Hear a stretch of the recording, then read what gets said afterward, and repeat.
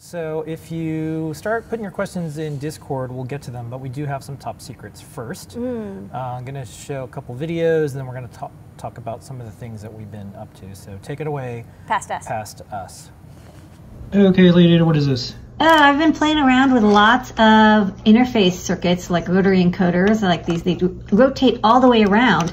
And if you remember old iPods, they also had a rotary wheel that clicked around, and that's how you would select songs. So this is actually from Zippy. It's not from a real iPod. It's just very similar to it. And you can see as I rotate the wheel, it's being read by this Feather M4, and it's making the NeoPixel go around. And then when I press the up button, you see the red LED on the top turns on. This is the left button, the right button, the bottom button, and the middle button, which turns all the LEDs on. And then if you look at the computer, you see it's reading the encoder and keeping track of the directions. So this little breakout I made works just fine. So you'll be able to use it on a breadboard. There you go. All right, Lady, what is this? Hey, I built a tester for the Seesaw rotary encoder. So this is an I2C to rotary encoder converter manager that uses a SAMD09. And I'm using this Metro Express to run the SWD DAP code that will program in this chip. So I put it down here and I press the button. It will program it, and then that's how I know it's working. It's all rainbowy. And then when we go over here, this is what it looks like when it's fully assembled as a rotary encoder, and it's being driven by a Metro Mini.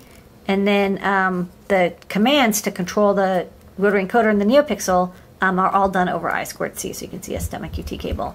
And you can even see there's a little interrupt pin over here that whenever I twist it, it goes high and low. So that's me just testing out this new hardware that's coming to the Adafruit shop soon.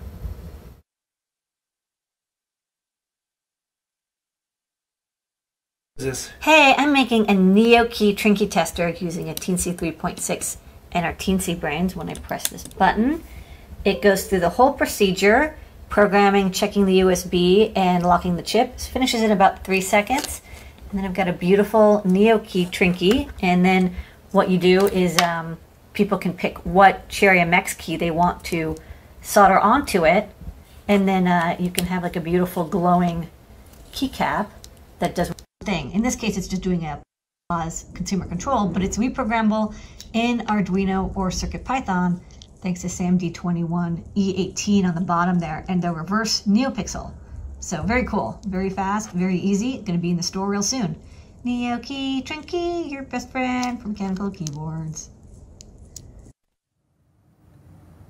Okay, and then I wanted you to talk about, what is this thing? Oh, this is my layout for the rotary encoder tester. I use a Metro M0 to program the SAMD09 on the rotary encoder. So this is like an all-in-one tester. All right, and then this we talked about on Desk of Lady Ada, but this is a big deal. PB2040. Yeah, this is an Arduino Pro Micro shaped board, but it runs a RP2040, and we posted everything up on our blog. But take a look, folks, and I'm going to send out these prototypes soon. So let me know if there's something I messed up. If you do Keebs, you're going to like this because it's the only replacement that's out there that's an RP2040. Yes. And it'll be CircuitPython. And we have a bunch of updates to CircuitPython. We'll make this the best check out keyboard. those D+ and D- pins. Yes. For the 2 people who are wanting this. That's top secret.